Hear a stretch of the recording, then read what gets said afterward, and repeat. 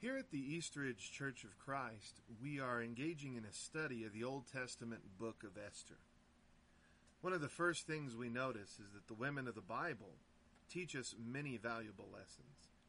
And so we need to learn the lessons that Esther can teach us as well. Women have historically been imperative to the work of God on earth. From assuring the preservation of the line of Christ to exemplary service in His kingdom, women just come up again and again in the Scriptures as just priceless and irreplaceable. Historically, we're looking at the book of Esther as an account written between the times of the book of Ezra, chapter 6 and 7 somewhere. We're talking about, 483 BC or something like that. Okay, so we're talking about a very long time ago. And we're talking about a Persian empire that is rooted in tradition and custom for decades and decades. And so this is a culture and a people that does things a certain way. And they are ruled by a king named King Ahasuerus, and I hope I'm pronouncing that correctly. But if not, I believe he was known to the Greek Empire as Xerxes, and I hope I'm pronouncing that correctly as well. But what's interesting here is that this is just a story of contrasts. You might even argue a story of paradoxes. Esther is a Jewish woman, a young Jewish woman, a very faithful young Jewish woman, and she finds herself in the midst of this kingdom that is just pompous and debaucherous. And we have to automatically appreciate what God is doing here. Because in Esther, we don't see God referenced at all. We don't see His name. We don't see any reference to His commands or His law. We don't see Him at all. And yet Esther is filled with timeless, godly truths that we all need to consider. She is an amazing, amazing woman of God. Just in that first chapter, if you just peruse it, you're going to notice a lot of things. And I would like you to focus, just for purposes of a quick study on Esther 1, verses 4 and 5, verse 8, verses 9 through 12, and verses 17 through 19. We have here a king who's preparing for battle. He's going to fight the Greeks. Now, we know that this feast is before the time that he goes on I think it's a 3 or 4 year campaign against the Greeks. And so you know the stories of Marathon and Thermopylae, if you know anything about Greek history at all.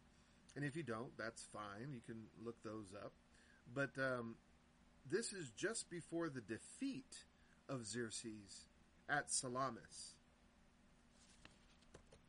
And I hope I have pronounced that name correctly as well. But Xerxes is a strange character. Ahasuerus, as he is called here in Esther. He is a man who lacks restraint, and yet he can be generous. He's pompous, but he can actually show a lot of kindness. He's a paradox.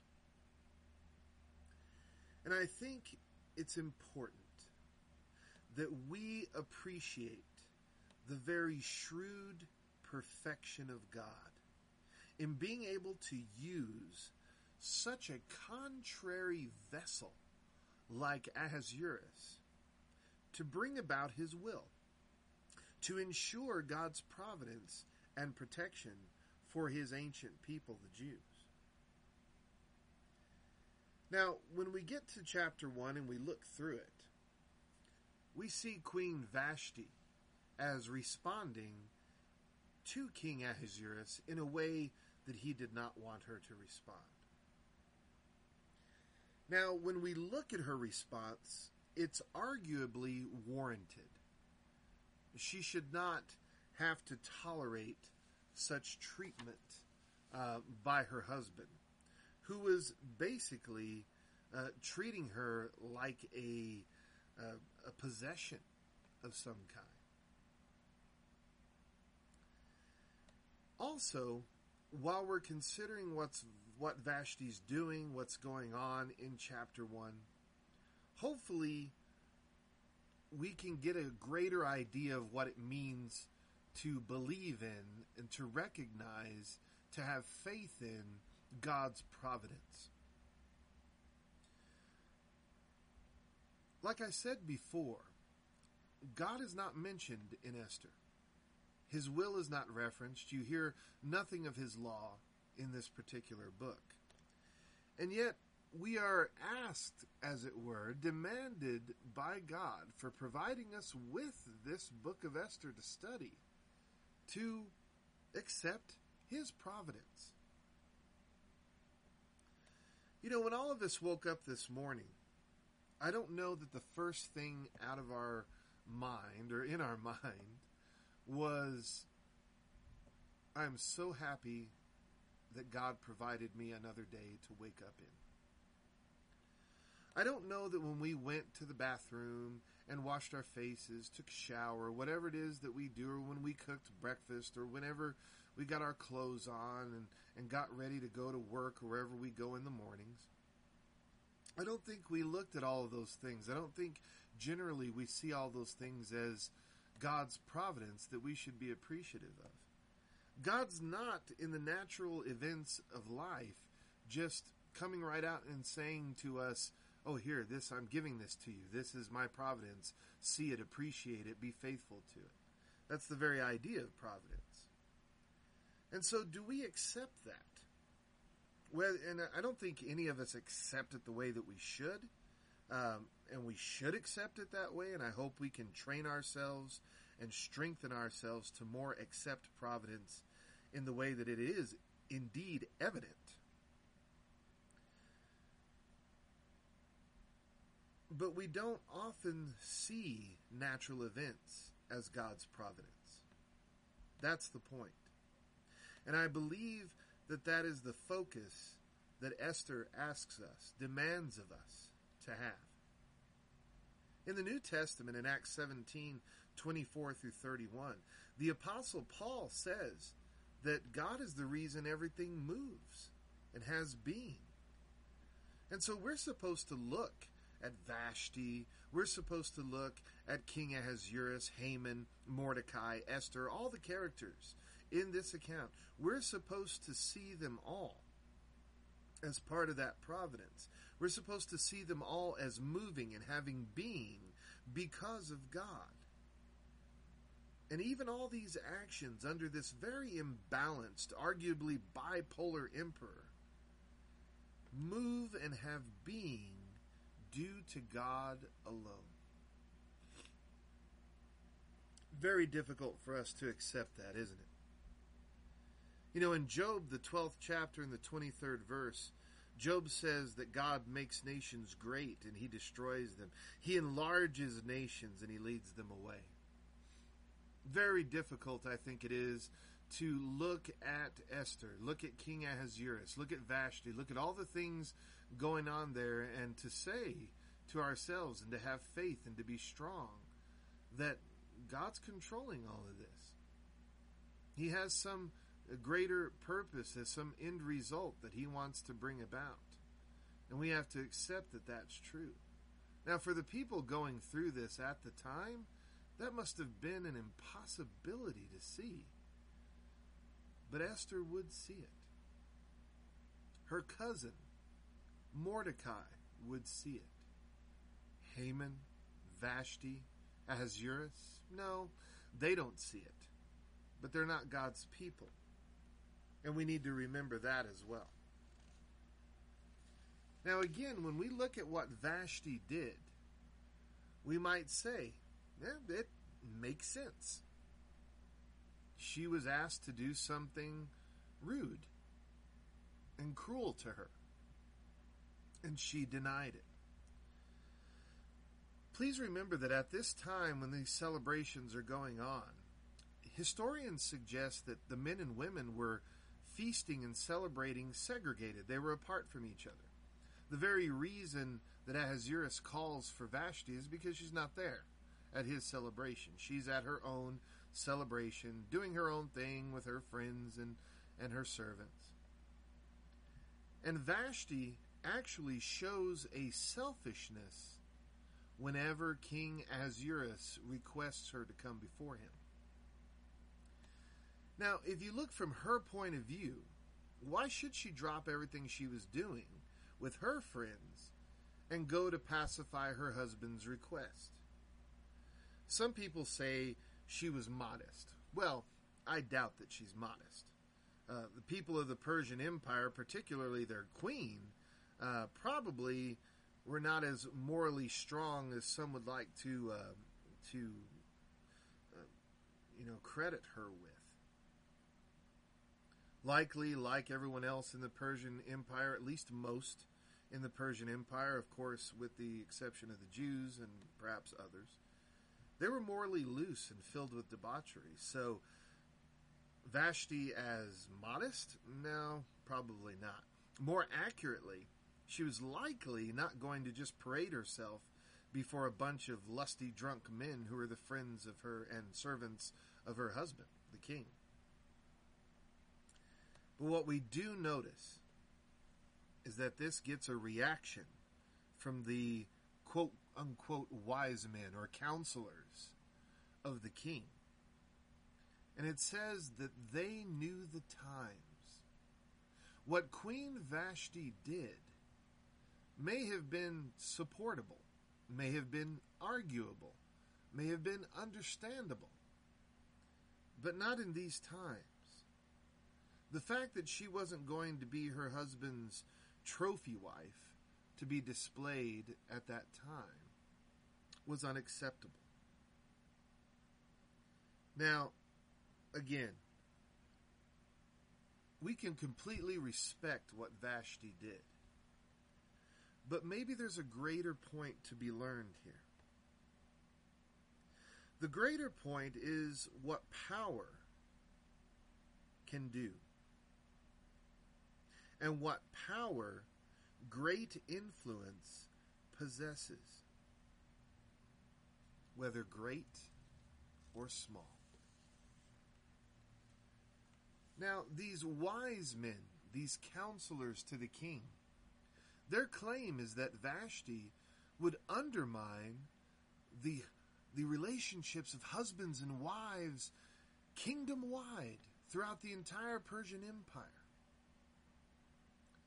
Do you think that's what Vashti was meaning to do when she refused her husband?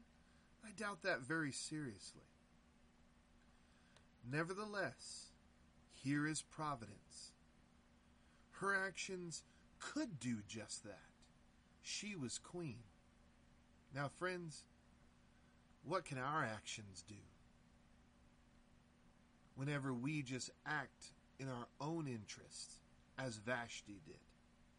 What damage might we create? If you would, for just a moment, look in your Bibles. If you don't have a Bible, you can turn on your computer, go to the internet, and just type in a search for 1 Peter, the 2nd chapter, and the 12th verse. You'll read there that Peter writes that we should have our conversation honest among the Gentiles, that whereas they speak against us as evildoers, they may, by our good works, which they will see, glorify God in the day of visitation. Now, I'm paraphrasing a little bit there, but that's basically what 1 Peter 2 and 12 says.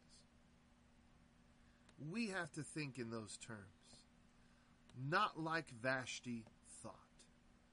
We have to think in those terms. you and I have a great influence. But we also have to have the forethought, the humility that Vashti lacked. Later on, we're going to see that Esther has that forethought. Esther has that humility in contrast to Vashti, and sadly, in contrast to a lot of us. So, to end this quick and simple message, let's recap these things. You and I, we need to notice God's providence every day. In everything that we do, good and bad. That is the trick. We all have good days. We all have bad days. We all have good times. We all have troubled times. Can we muster the faith to accept that God is in control of all of that? And ultimately, as Romans 8 teaches us in the New Testament, that all things will work out for good because we love the Lord.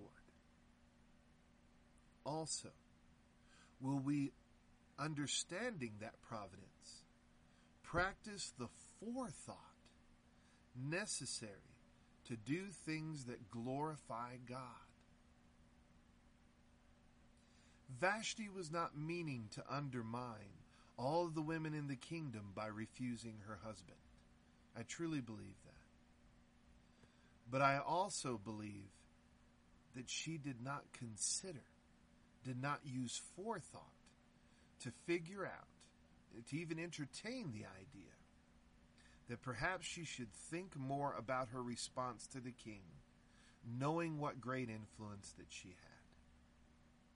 And so to each and every one of us, myself, you, everyone included, I say this as I end this message for Esther, the first chapter. Let's each stop reacting to things just for the purpose of reacting. Whenever something happens that requires our attention or our response, let's think about it. Think about it carefully. Think about the consequences that could come from that. And think about the ways that we can glorify God in our responses. If we can do that and do both of those things, understand, accept providence, have forethought, act as people of God, I believe that we can see God in Esther 1, and we can see the greater purpose of our lives as well. Thank you for listening. We will have another recording on Esther, the second chapter, following just as soon as we possibly can.